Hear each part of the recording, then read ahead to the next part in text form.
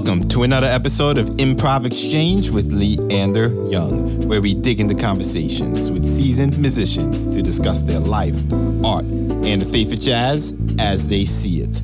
In this episode, we interview New York City-based drummer, composer, teacher, and band leader, Allison Miller.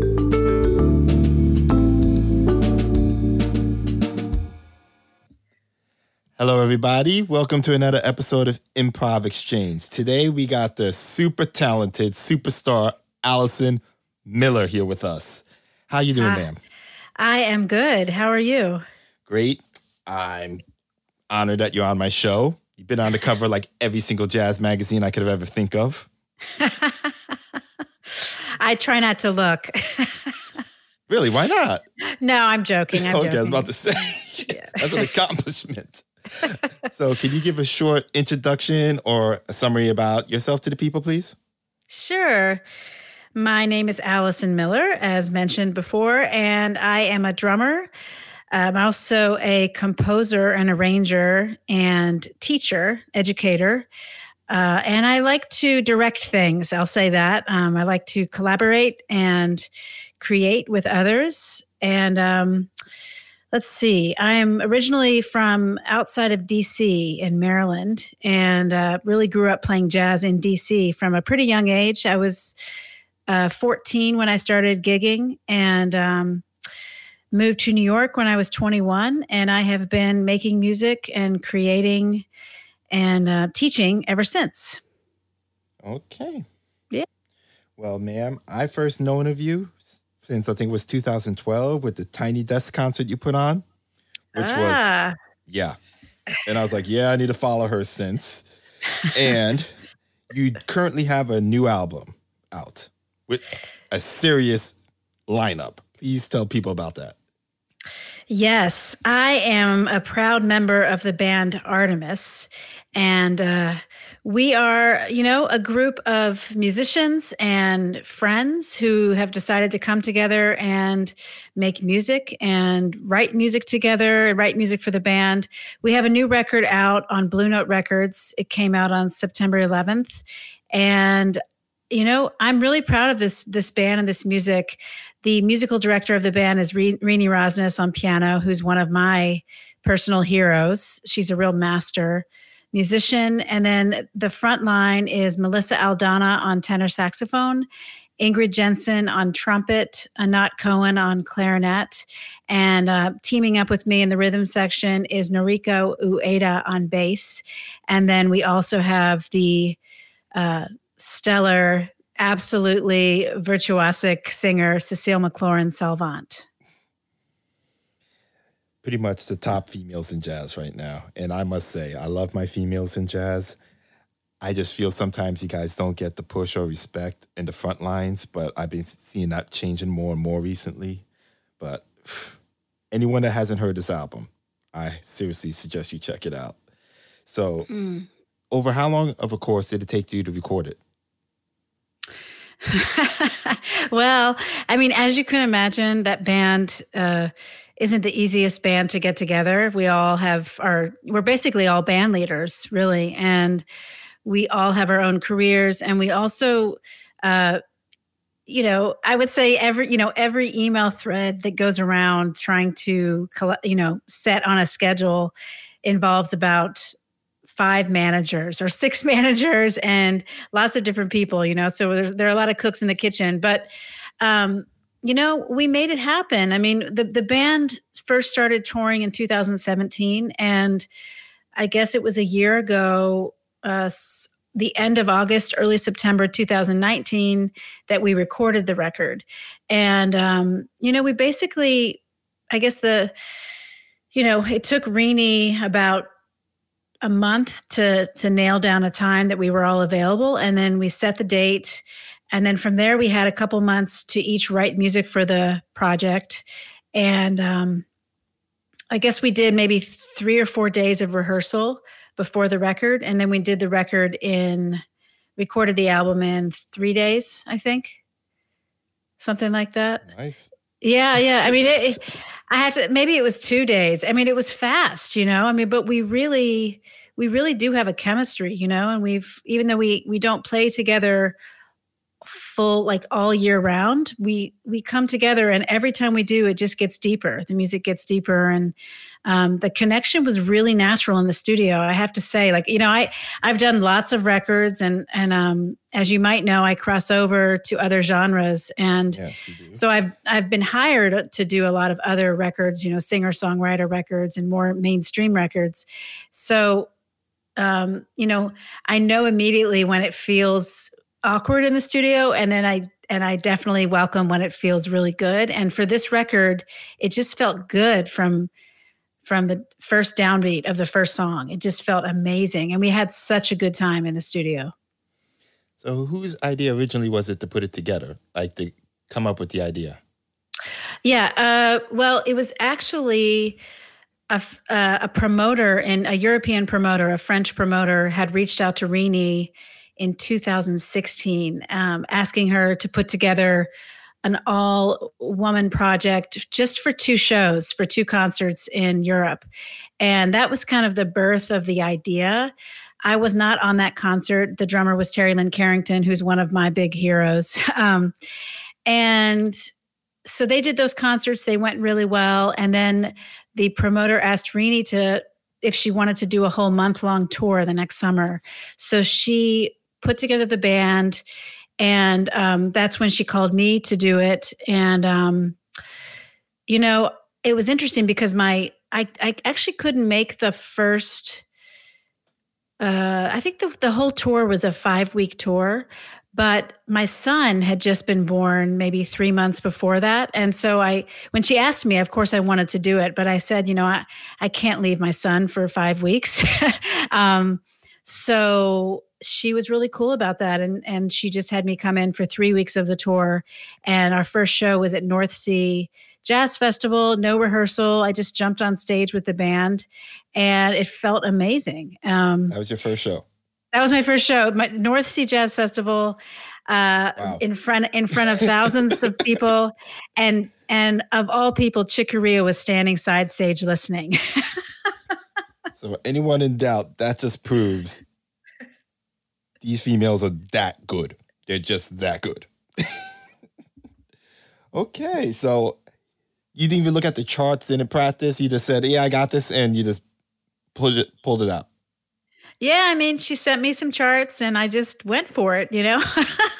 That's kind of, I mean, that's jazz. That's jazz right there. You learn the language, you learn how to speak the language, and then you can kind of speak it, hopefully, with anybody else that's learned the language. Like I said, that's amazing. So, what got you into jazz music? Actually, when did you decide to become a drummer, a percussionist?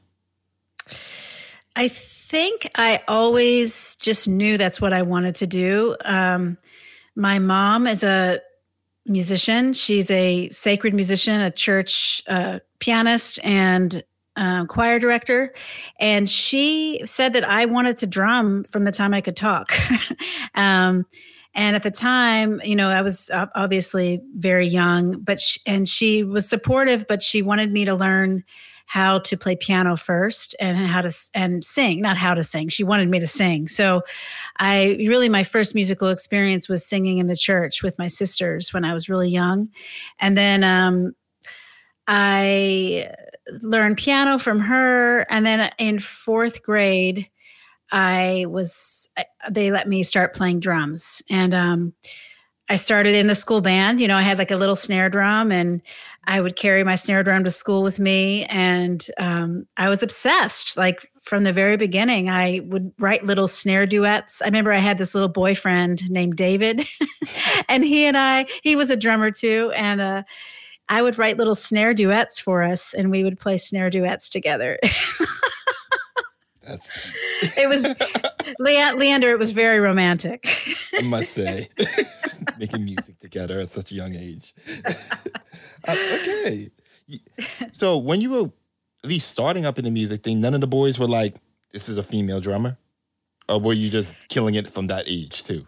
No, I mean, nobody said anything to me. I don't know if I was just oblivious. I mean, my parents really raised me in a way that just gave us just like just embrace your power, embrace your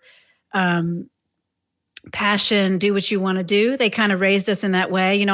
I come from a family of three girls, and my parents are in some ways pretty traditional. They're Southern, from the South. I was actually born in Texas, and they were raised in Oklahoma, and they were raised pretty traditional, but they weren't traditional with us in a sense, and they really, really encouraged us to go for what we wanted to do in life, and they encouraged us to be confident and to speak our voices. So I'm really grateful to them for supporting me in my mission to be a rhythm maker, and I don't remember anybody ever when I was young telling me that I was a girl and I shouldn't play the drums, or that was a strange thing.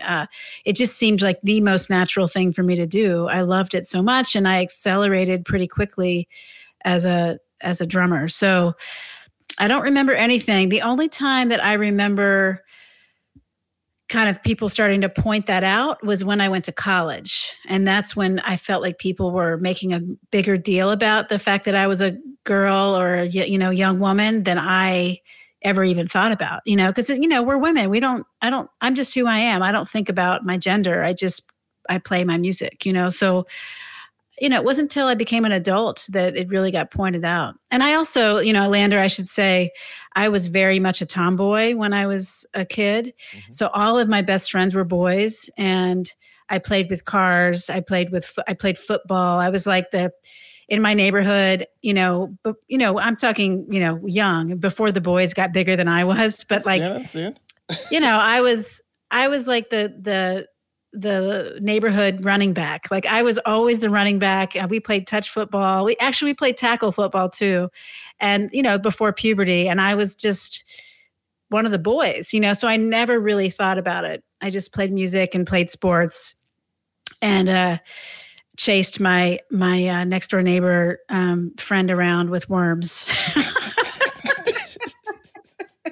I was a little, I had my best friend was my next door neighbor. Her name is Stephanie. And I would chase her and her brother around with frogs and worms because they thought that I made them believe that they would get warts from frogs. So I just would chase them around. Well, okay. That's cool, man. So where did you go for undergrad? I went to West Virginia University, which is really a state school in West Virginia. And I actually studied classical music. I studied, I have like a bachelor's fine arts degree in classical music. And at that time, it felt like the right thing to do because I had already been gigging in DC since I was 14. And I really wanted to learn how to play mallet instruments. And at that school at the time, they had a really great world music department. So I spent a lot of time learning how to play steel drums, learning how to build steel drums, learning how to play a lot of West African music, and also Indonesian gamelan music and Japanese music. So it was a really, for being in such a kind of rural area, it was kind of a hotbed of world percussion at the time. The head of the percussion department, traveled continuously throughout his career and would study music from around the world and also bring instruments back to the school from around the world. Okay, so will you remember the marching band there? Because they actually, at least now, they have a good line. I don't know about back then. Man, I had like it's funny you say that. I had like an aversion to the marching band. I think it came from when I was in high school, because my freshman year of high school, my band director said, if you want to be in jazz band, you have to, and concert band, you have to do marching band. And I thought that was ridiculous. And my teacher, and he made me, so I did it my freshman year, but I have to tell you, I really didn't like it. And it wasn't because I didn't like the music. I just felt like it was too, at least where I went to school, it felt too rigid to me. Like, and I didn't like carrying the drum. Were you playing snare? Were you playing tenors? What were you playing? Oh, I played tenors. Oh, yeah. Yeah. I feel Well, you. yeah. We called it, we called them quads. And I loved playing, but it just felt a little rigid to me. Like I wanted to play more. I wanted the music to have more swing to it. And maybe if I had gone to a different high school, it would have had more swing, but it didn't, it didn't have more swing. So. Okay, fair. Yeah. Yeah. So you coming from DC to New York. Yes. What was the first thing that hit you about the jazz scene? Wow, you're taking me back. Well, I moved to New York in 1996, and the scene felt it felt so alive and so vibrant, and it felt like its own being. Like it. I loved it so much. I mean, I really fell in love with New York, and I feel like at the time it was kind of right before people started actually owning cell phones. I mean, some people had cell phones, but no one used them, and definitely people weren't as attached to email as they are today. So. The Hang was so good. It was back when Smalls didn't even have a liquor license, like you had to buy your bag of beer at the bodega and then go to Smalls. It was it was a real vibe. It was a time where you could just go to the Vanguard and say, I'm a student, and they would let you in for free. There were sessions that went all night, every night. And it's not like there aren't those. Well, there's nothing right now, but it's not like there isn't that now in pre-pandemic times. But there was something about the community of the scene back then that felt so alive to me, and it felt friendly and open and swinging. Like there was such a value put on just the feel of the music and the soul of the music and making the music speak and having a conversation with others on stage, and there was more, I feel like, and I'm going to date myself a little, but I feel like there was more space in the music. The music felt less academic to me when I first moved to New York, and it felt more soulful. You're not the first person to say that, so I could honestly believe that. The city's become too expensive. That's another problem. It's not a city of artists anymore. It's a city of lawyers and bankers. So that's the problem. Like when I moved to New York, I lived in Hell's Kitchen and I paid $225 a month for my rent. So, you know what I'm saying? So I didn't have to get a day job. Like I could play in like the countless little bars in the East Village that had jazz every night, and I could play in the subways, and I could do some wedding gigs here and there, and then a tour here and there, and I could get by. And then that gave me the creative agency I needed to actually practice my instrument and take lessons from my heroes and spend the time on the craft so I could get better. I feel for young musicians who move to New York now because, unless they come for money, they don't stand a chance. That's what the jazz scene's turning into. I know. Say it like that. But $250? Is this a studio, a one bedroom? Was it with roommates? What was this? You would not want to go there. I mean, I'll put it. I will put it out there. It was not. It was not an apartment that I could probably step foot in now. Gotcha. But okay. But it was fine. It's actually it's on. The building is on 10th Avenue and on the corner of 10th Avenue and 34th Street. It's the only building still standing on that block. It's surrounded by high rises, yes. But for some reason, it's still there. And in the front of it, there's an old tire shop that's still there. And I don't know how it's still standing, but it is. But it was a tiny little place next to an all-night gas station, and my bed was right next to the vacuum, those vacuum cleaners at the all-night gas stations, the the free vacuums Yes. that So that so kept you my up. yeah, well, yeah, I mean, I was up at that. I mean, I was 21. I was up all night, every night, listening and playing jazz. But it was that vacuum cleaner was right next to my head. I'll never forget that. Like I said, that is amazing in its own way. So Allison Miller comes up here from DC, hits the jazz clubs. What were people's first impressions? Oh, I don't know. You don't know? No one said anything? I mean, I started getting hired. Like I think that's probably a good sign.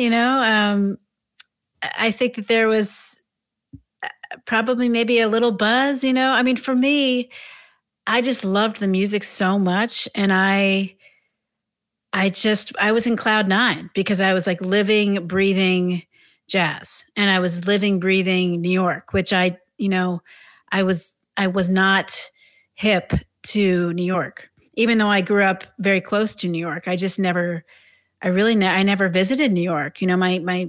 I lived just enough outside of DC that it was pretty rural at the time. I lived on a little farm, and I kind of had, it was interesting. I was kind of a country girl that played jazz in DC, and so when I moved to New York, I had never felt such an urban environment, and I had never felt, I had never felt that feeling that New York has, where it's a city that people are really going for what they want, and they're pushing boundaries and creating new art.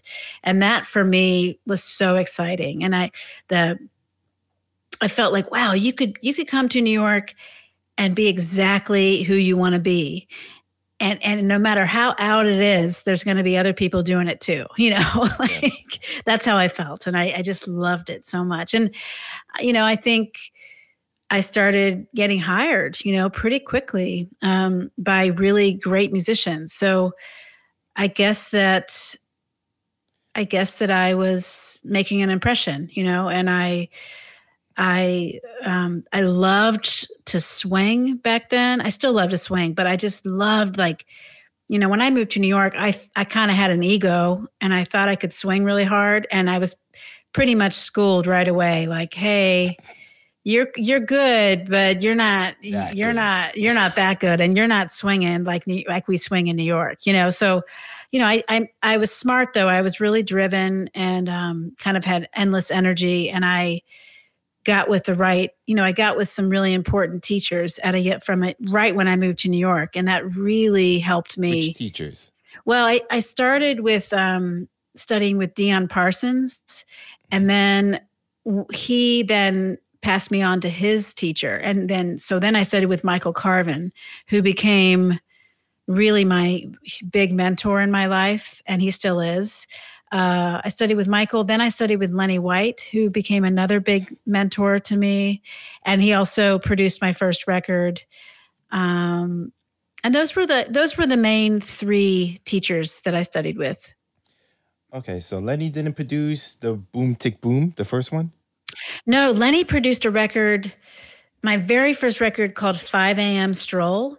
And that record has Ray Drummond on it, Steve Wilson, Bruce Barth, and Virginia Mayhew on that record. That's another good lineup. Nice. Yeah, that record's not really available digitally. It's not available online. It's only on CD. Gotcha. The people have to go to your website to buy that one, right? Yeah. Okay. Everyone go check that one out. That's one I didn't know about. Okay. So interesting. So how did you come up with Boom Tick Boom? Well, I haven't thought about that in a while, actually. Initially it was, I was thinking about the drums and what I like about drumming. And I was thinking about the dynamic range of the drums. And that for me is kind of an essential element of what I think makes the drum set a powerful instrument is the ability to drop a bomb, right? To play a boom, like a really resonant low boom, but then to have that juxtaposition of a different texture, like a metallic texture that's a hi-hat or a cymbal, and that's the tick, So initially it was kind of like it was a 3-word description of the power and the versatility that the drum set can offer. Boom, tick, boom, and I like the way it sounds. And also it's kind of like a little bit of a praise to other drummer-led bands, like Max Roach. He had his band, like the boom part is also like his band, Boom. Yeah, I guess that's where it came from, and kind of playing with dynamic range. I always think about, with that band Boom Tick Boom, I really like to focus on dynamics, and I like to play with the power of like an extreme dynamic shift. So going from like forte or fortissimo to pianissimo. And I also, I have violin in my band, so it really sets up this environment where I really actually have to play very quietly sometimes. That's and I my really next question: a percussionist drummer choosing a violinist. Yeah. you know, it's kind of started just because Jenny is, it's funny. I don't really particularly hear violin. Like I don't think I would hire, like if Jenny can't do a show, I'd almost just rather not have violin in the band. I really have violin because I love the way Jenny plays.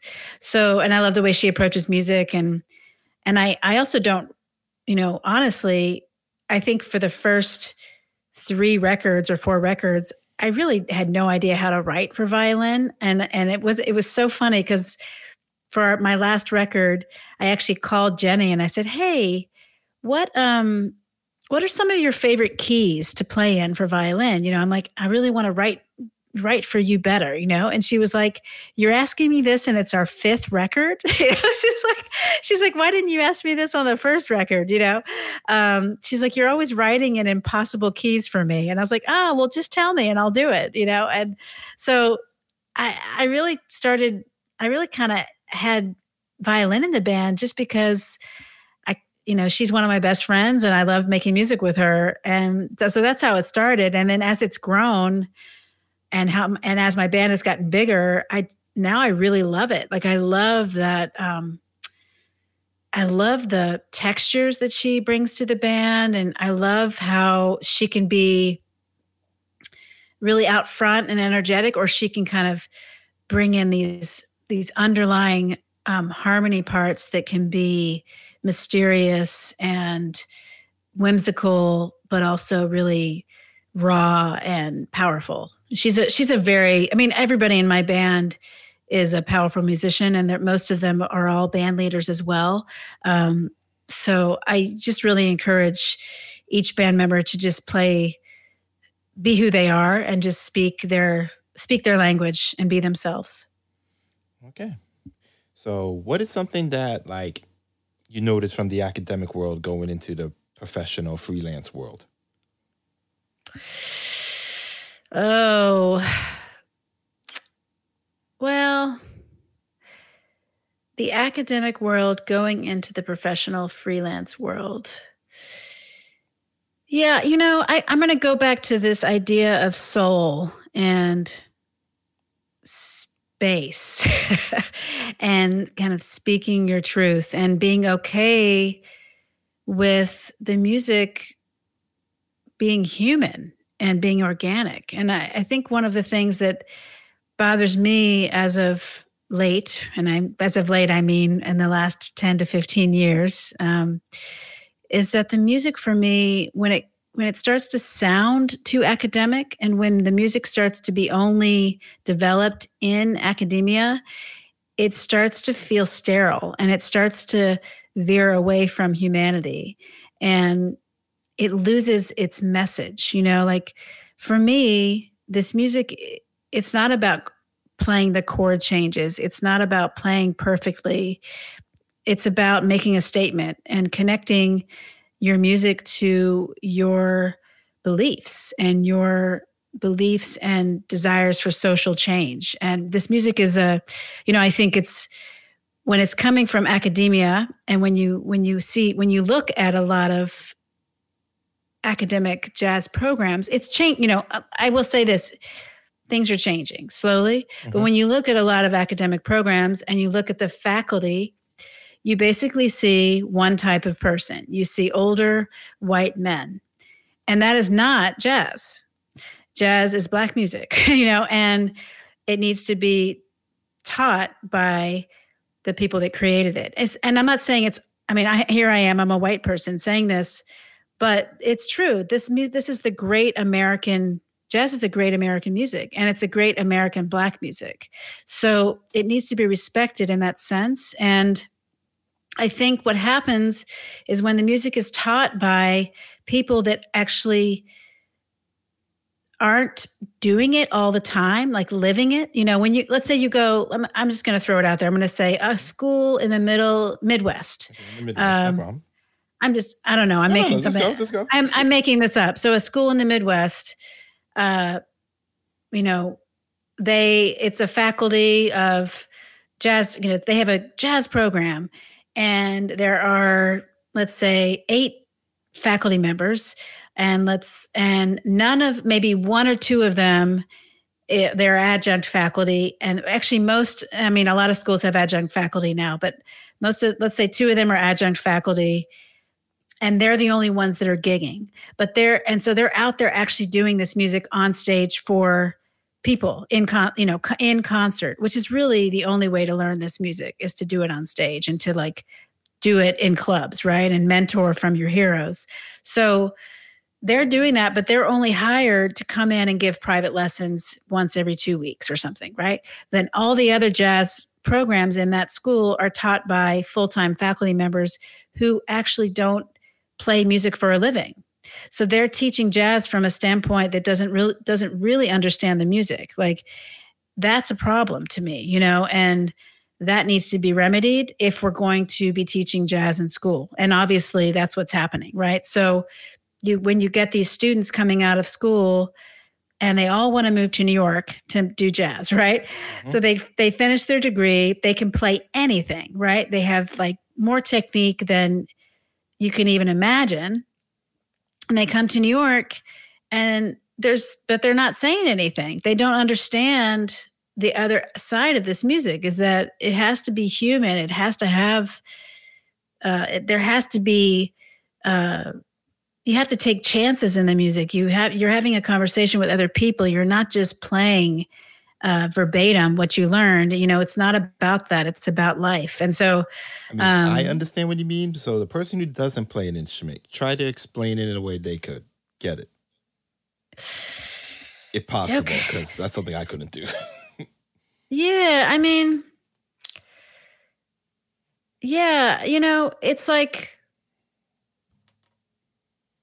it's okay. Here's an example. You can't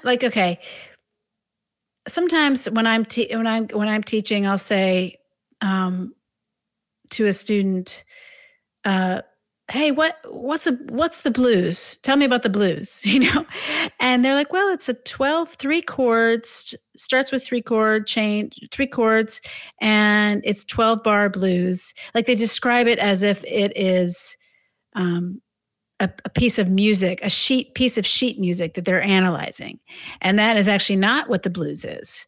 And they don't understand where the blues comes from, right? So that's an issue, because I'm sure most people have heard this. You can't play the blues unless you've experienced the blues, and it's very much connected to Black American history and the history and civil rights, and a lot of students do not understand that because they're not being taught that. They're not connecting music to life and to social justice. And that's a problem.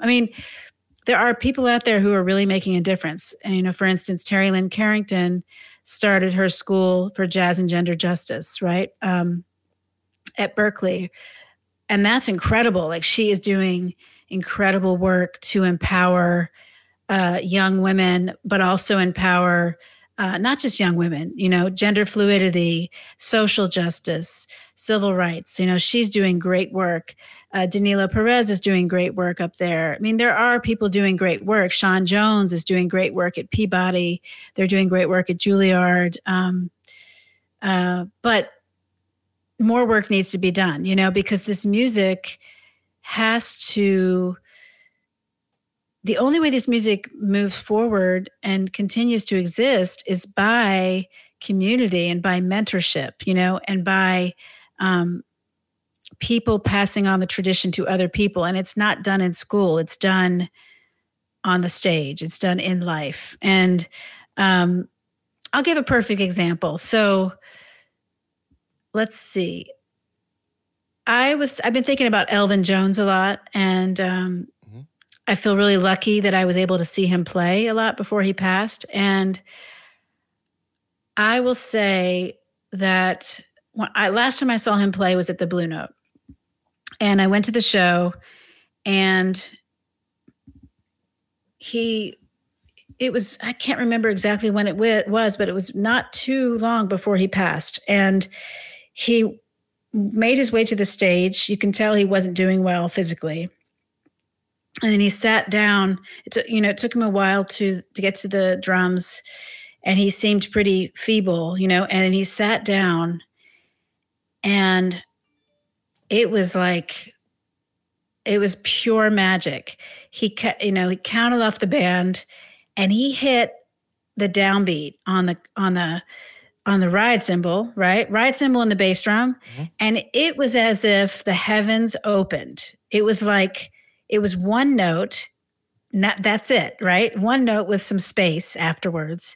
And it was the most powerful, spiritual, deep note I have ever heard in my life. And you can't and then he came alive. It was like he was 30, it was like you could see all of the physical pain and kind of the health issues he was having. You could just see it dissipate, and the music took over, and it was just pure emotion and fire and energy. And that to me is not academic. That is soulful. That is something mystical that you can't even explain. That comes with, all of his life experiences and all of his musical experiences all rolled into one, and that stuff is it's not explained. It just is, I don't know. It's a really hard thing to explain to a non-musician. Okay. So that was too much for me to ask. I'm sorry. No, but I mean, you could feel it. Like, if you have a heartbeat, you could feel that difference, because you're moved by it, and I, as a musician, when I play with someone on stage who is having a conversation with me, a musical conversation, and who's giving me raw emotion, mm-hmm. then I feel it, and I get fired up, and I want it. But if I play with, let's say, a saxophone player who just gives me a wall of notes and no interaction, and it's almost like I could be a backing track and there's no communication happening on stage, that means nothing to me. I'd rather have a saxophone player hold one note, but do it with a lot of intention and communication, and just hold that note and create that tension.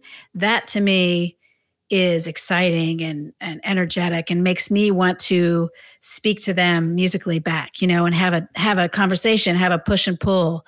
That's where the real heart of the music is, and that's where the real special quality of the music is.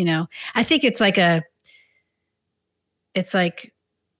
tension and release in the music. And, we're all just trying to make our instrument be one with us. We're trying to speak our truth through our instrument, Yeah. That's actually, now after I've been going off for, I don't even know how long I've been talking about this, but when it comes down to it, it's like, I just want to hear musicians speak their truth. That's it. And it doesn't matter how many notes you play. That's the thing. Or it doesn't matter if you play perfectly in tune, or it doesn't matter if your time is perfect. And what happens in academic situations is the people come out of those schools being able to play anything like perfectly. But what that does is it takes away the soul of the music, and then it doesn't move me. Like I get bored, and then I can't hear a melody. I can't hear a groove. Like, I don't care if the music changes meters every 2 bars, but if it's not saying anything, then why do it? I was a couple of years ago, I was on a panel with the great William Parker, who's one of my heroes. I don't know if you know William Parker, but incredible avant-garde jazz bassist and just, community builder, everything. He's amazing. But I was on a panel with him and we were listening to all this music, and we had to listen to a lot of music over a 5-day period. And about day 3, he just turned to me and he said, "I'm still waiting to hear something that makes me want to get out of bed in the morning." And I thought that was so amazing because it was true, like we just want to hear some music that moves us, and we haven't heard it yet. Like we've been listening for 3 days, and we've been hearing music that. But that could be for a lot of reasons. Like you said, the young artists don't have an opportunity to develop their sound. They probably don't have the money to record. A whole bunch of variables could be the reason.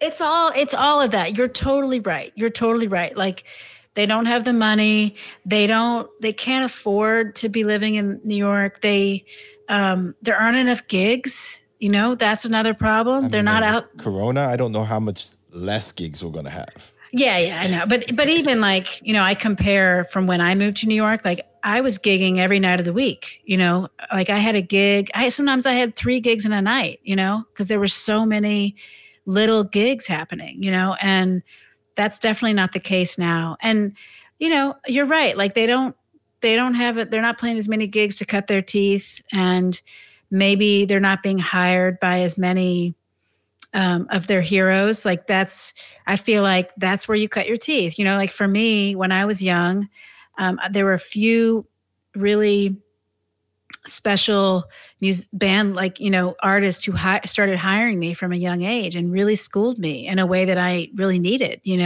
Dr. Lonnie Smith, like that was a huge step for me to tour with him for 3 years and make a record with him, Marty Ehrlich, great avant-garde saxophone player. He hired me when like nobody was hiring me on that scene, in the downtown scene. Like, no, I was just playing straight ahead, but he liked my sound and he liked my approach to the music. So he started hiring me, So, I think a lot of young musicians don't have that. So what advice would you give young musicians right now? I would say to young musicians that right now during COVID is the perfect time to reach out to your heroes and mentor with them, take lessons from them. The thing about this time is that we're all in the same boat. Like every musician is kind of in the same boat. We're stuck at home. We can't play shows. Like we're all dying to communicate and to interact with other musicians. And so, like for instance, any drummer could send me an email and I'd be like, yes, of course, let's do a Zoom hang. Let's do a lesson. Like, it's like, I am wanting to reach out and connect and learn and pass on my knowledge and experience. So I would say to young musicians, now's the time to really kind of make those connections, even though we can't actually be in the same room together. It's a really important time for that. And now's a great time for creative making. I mean, I actually got hired to write a bunch of music for something else, but it's like inspired me to write really religiously. So like every morning I'm writing, and it's really interesting what's coming out right now. It's very different than my normal process, and it's definitely been affected by my experience during the pandemic. So we're going to get a nice, interesting album in a few months. You're going to get a very aggressive album, I think. And I love it. Okay. So can you tell us about the other projects you worked on? You mean throughout, just in general? Non-jazz. That's so people know what to check out. Oh, yeah, yeah. Not jazz or in jazz? Oh, whichever you wish. Oh, okay. I didn't hear. I wasn't sure if you said in jazz or not jazz. Um, well, I mean, I have many. I have the Artemis group. I've also collaborated in other bands, and like kind of co-leading, which I really like to do. I'm in a band with that I co-lead with Jenny Scheinman called Parlor Game, and we put out a record last year. Uh, I have another project called Science Fair that I did with one of my favorite pianists, Carmen Staff, and that record came out in 2018, I think. I've had a pretty busy few years, and that record is really fun. We both wrote music for it, and we worked together to arrange the music. And the band is great. Ambrose Akinmusiri's on it, and Dana Stevens, and Matt Penman, and me and Carmen. And that's a fun record. I also really love to work with dancers and choreographers. I'm musical director for 3 different choreographers, and the latest piece that I helped write and create as a piece called Ink by the great choreographer Camille A. Brown. And that was a real honor to work on. And I also was a musical director and composer for another piece, a tap piece called And Still You Must Swing, and another piece that involves tap dance and Indian Kathak music called Speak. So I'm definitely busy. No, that's good. That's good. Yeah, and I've always loved all types of music, and I really believe that music needs to be connected to dance, and so I really do make a kind of an effort to connect with my dancing sisters and brothers, and I kind of believe in manifesting what you want in life in a way. And I really made a kind of a conscious decision to put myself out there to connect with more dance, and it really worked. Like now I'm collaborating with dancers all the time. Okay. Yeah. So you're telling me if you had a dream project, you would include dancers in it and a whole bunch of stuff. Leander, I forgot to tell you, I just did that. It's so funny because of the pandemic, I feel so far from my touring life, but right before the pandemic hit, I premiered a new piece that I got a composition commission for. And the piece is called Rivers in Our Veins. And it's about kind of American waterways and the biodiversity and the diversity that that our waterways have promoted, and that we need to preserve our natural waterways. And it's a 75-minute suite of music that features my band and also features tap dance. And it's tap dance, my band, Boom Tick Boom, and video. And we premiered it right before the pandemic hit. So there isn't, I haven't made a record yet. I want to. Okay, so I was going to ask, where could we see this, hear it? Yeah, I mean, we're about to finish up like a promo video for it, so it'll be just a 3-minute short of the piece. But my goal when we can get together is to actually make a record and possibly release videos that go along with the release of the record. So we're going to get a series. Yeah. Like it. Okay, so Allison, before you go, we like to give a shout out and show respects to artists who came before us or are still on the scene. I'm going to give you an instrument and 2 artists.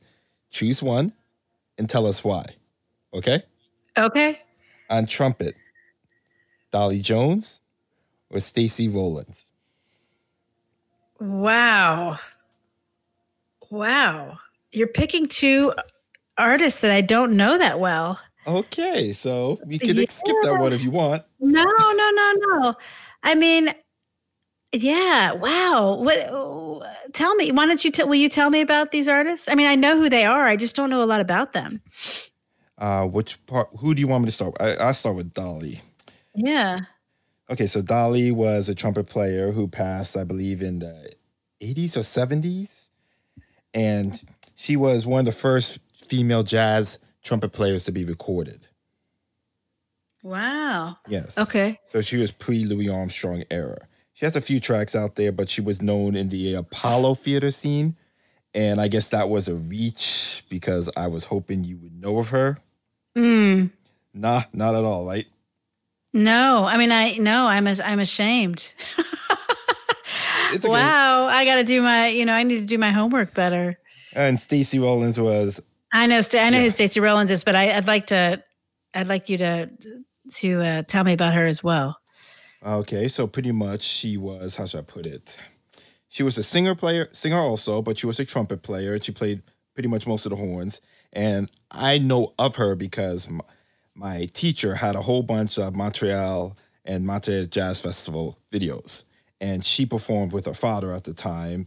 And her father was with Clark Terry. Wow.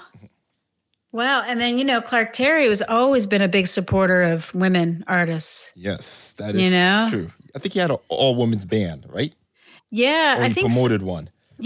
Maybe. Yeah. I mean, I know he hired Terry Lynn Carrington from a really young age and Sylvia Cuenca, great drummer. Lots of women came up through under him and he's really supported a lot of women. Mm-hmm. I think of him and,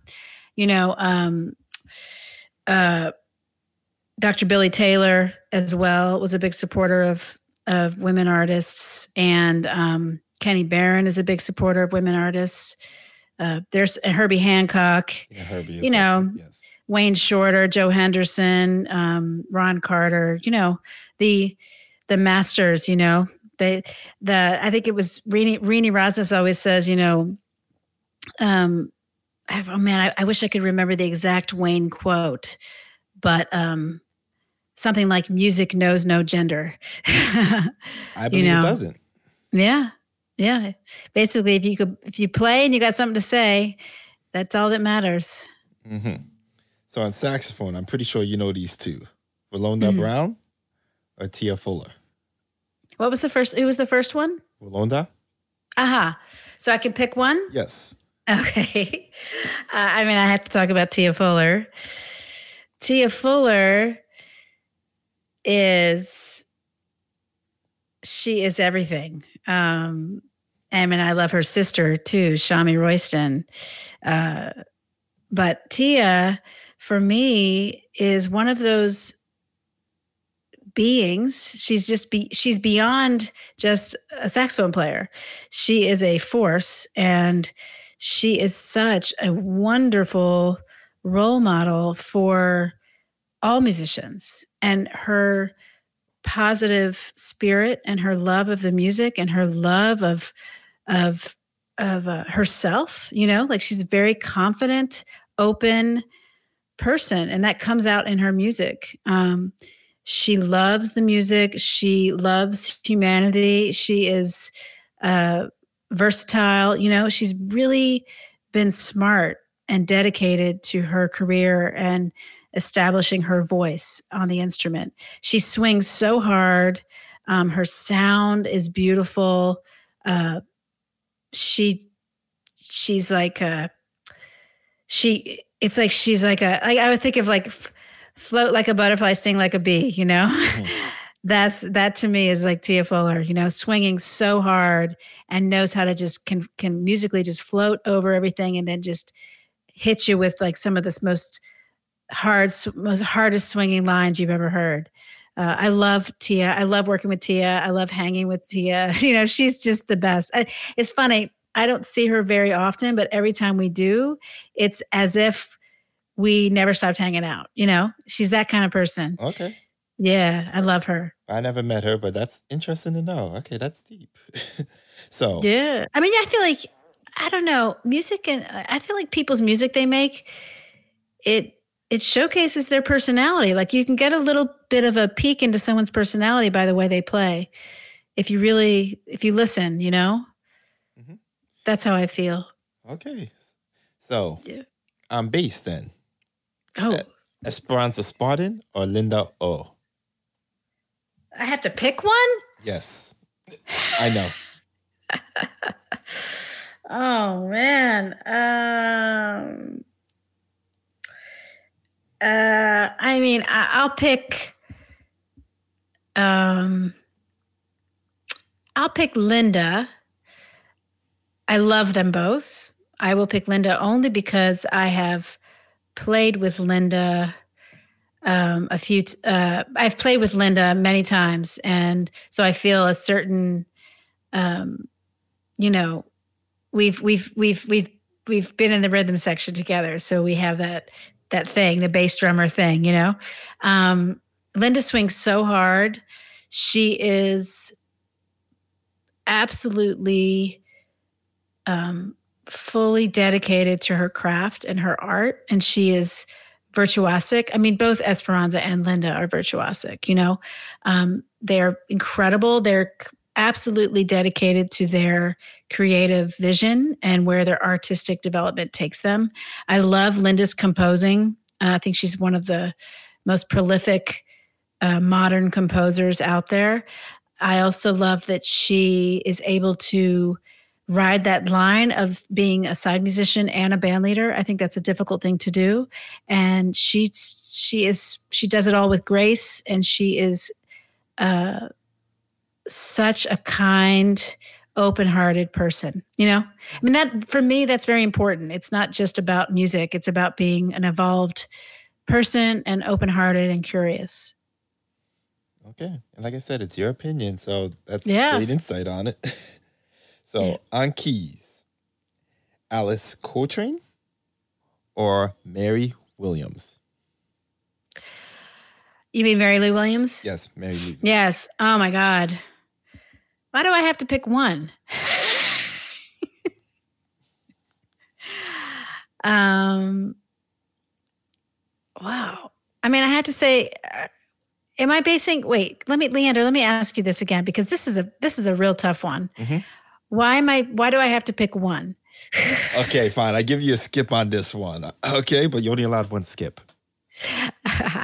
Well, I mean, I'll talk about Mary Lou Williams. Okay. She's probably, I would say she's my biggest, she's my most influential mentors. Not mentor because I didn't get to actually mentor with her. She's one of my heroes of this music. She is an inspiration to all musicians, and definitely all women musicians. She's underrated. She's a lot of people know Mary Lou Williams, but they don't really know much about her career and her path and how long she was actually making her mark on the music scene. You know, you can hear stuff that she recorded in the 30s, and then you go all the way up to the 80s when she was making music that was so modern and cutting edge, and she was writing pieces for after she took a big sabbatical. She left the business for a long time and became a devout Catholic. And when she came back, she was very dedicated to writing vocal choral pieces that kind of bridge the gap between her Catholicism and her sacred and her non-sacred music. So, and she would write these pieces that were actually so difficult to sing that a lot of times they would be recorded, but the actual singers couldn't do it. You know, it was like the arrangements were so difficult and challenging for vocalists. And she wrote these operas, and she wrote these big bodies of music that actually a lot of them were never released, you know, and she always stayed true to her vision, and it had nothing to do with fame and nothing to do with commercialism. She wanted her music to stay true to her creative vision. And she came against a lot of sexism, a lot of people not understanding who she was. And she was so respected by all of the great master musicians, Dizzy Gillespie, Thelonious Monk, Bud Powell. She was tight with all of them, and actually taught them a lot of tradition, like a lot of traditional music theory. Mm-hmm. Yeah, she's a huge inspiration for me. Last year, I was a artist in residence alongside Derek Hodge for Monterey Jazz Festival, and he and I came together and curated a piece, a concert of Mary Lou Williams in tribute to her, and we took a bunch of her music and, honored it and put our spin on it, and it was really I have to say, it was one of the highlights of my life to be given the platform to actually express my gratitude to her in a musical environment. It was really amazing. That was a far better answer than I could ever ask for. Okay. I could talk about Mary Lou Williams for hours. I mean, I wish I could have known her. And I have spent a lot of time, reading about her, reading her biography, getting to know as much as I can about her. And, she was really special musician. Okay. So on vocals, we're going to say Norah Jones or Deanne Carl? I'm going to go with Norah Jones. Mm-hmm. Norah Jones, I like that she, I love her tone. I love the timbre of her voice. I love that she's collaborated with so many people and she's had so many different bands and projects. And she really spearheaded a movement, like a kind of a subgenre of jazz, with that first record. I forget the name of it, but the first record she put out, it was such a huge hit, and a lot of my friends have been in her band. I know her, and she's a very down to earth, kind person, and yeah, I love her tone. It's like it's warm and to the point. Good. Yeah. And finally, on drums, Cindy Blackman. And I was going to say Terry, but we know you're a big admirer of Terry, so I'm going to say Viola Smith. Wow. I don't know enough about, I know who Viola Smith is, but I haven't heard enough of her music. So, but I'm going to give big ups to her because, for being who she is and for doing what she did at the time that she did it, But I'll talk about Cindy. So how about I change it? Cindy Blackman or Shelly E? Oh, Sheila E. You mean Sheila E., right? Yes, I'm sorry. Yeah. That's okay. Yeah. That's okay. Embarrassing. Okay. No, that's okay. I'm going to have to go with Sheila E. because Sheila E. is definitely one of the reasons I play the drums. And I can't believe it, but I've actually still never met Sheila E. If I was in the same room with her, I would definitely make sure to meet her, but we've never been in the same room together. But Sheila E., basically, she played with Prince. Yes. And Prince is my hero. Prince was like my very first number one love of music. And I was obsessed with Prince in the 80s as a kid. And the reason one of the first songs I ever learned on the drums was a tune off of Around the World in a Day, a tune called Tambourine. Mm-hmm. And I thought it was Sheila E. playing drums. And that's part of why I learned it, because I was like, oh, this is Sheila E. I love this song. I'm going to learn how to play this on drums. I mean, we're talking, I was like 10, and after I learned the song and years later, I found out that it actually wasn't Sheila E. playing drums. It was Prince. So one of the very first tunes I learned was Prince playing on drums. But then when that I don't know if you remember, I don't know how old you are, but there was one of my favorite records, double record, Sign of the Times, Prince. And that record came out, and there was a concert movie that came out with it that was in the movie theaters. And I went to the movie theater to see that. And Sheila E. is playing drums with him at that time. And she's on that concert movie. And I was so mesmerized by her and blown away by the way she played with him. And she takes this drum solo, and where she's at the end of it, she's stands up. They're playing Now's the Time, actually. They do like okay. Yeah. They do an instrumental, and they're swinging like really, really up tempo.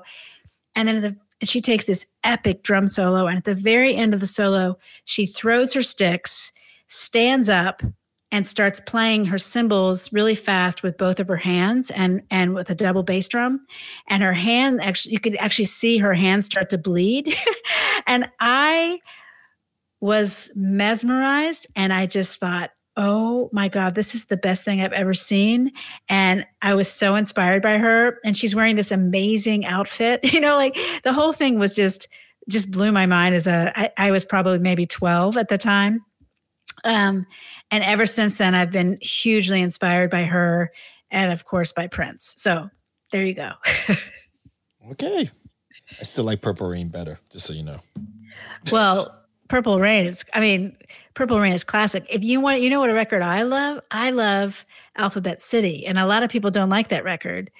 Yeah, I was about to go there. Why do you like that? Sorry, not Alphabet City. Love Sexy. Okay. But Alphabet City's on that record. I think that record's amazing because I think the production is incredible. Like when I listen to Prince, I don't just listen to the songs. I listen to his production values because he was really breaking new ground with production in the 80s.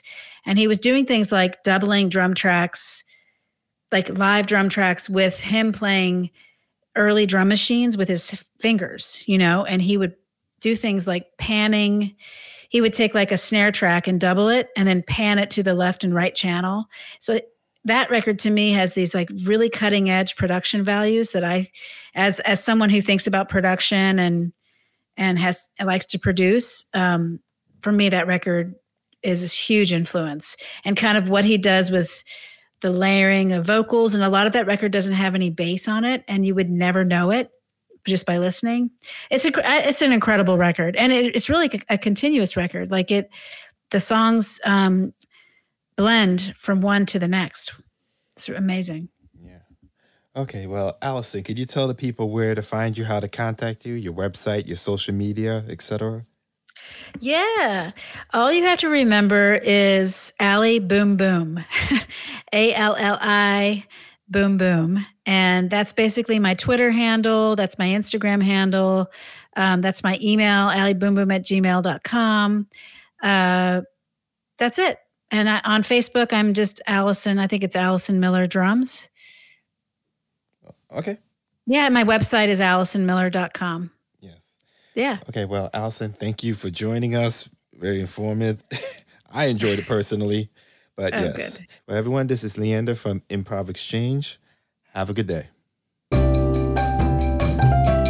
That's that on jazz. Thank you for joining us on this episode of Improv Exchange. Please subscribe on Apple Podcasts, Google Podcasts, Spotify, or wherever you listen. Also, please be sure to follow us on Twitter, Instagram, and Facebook at Improv Exchange.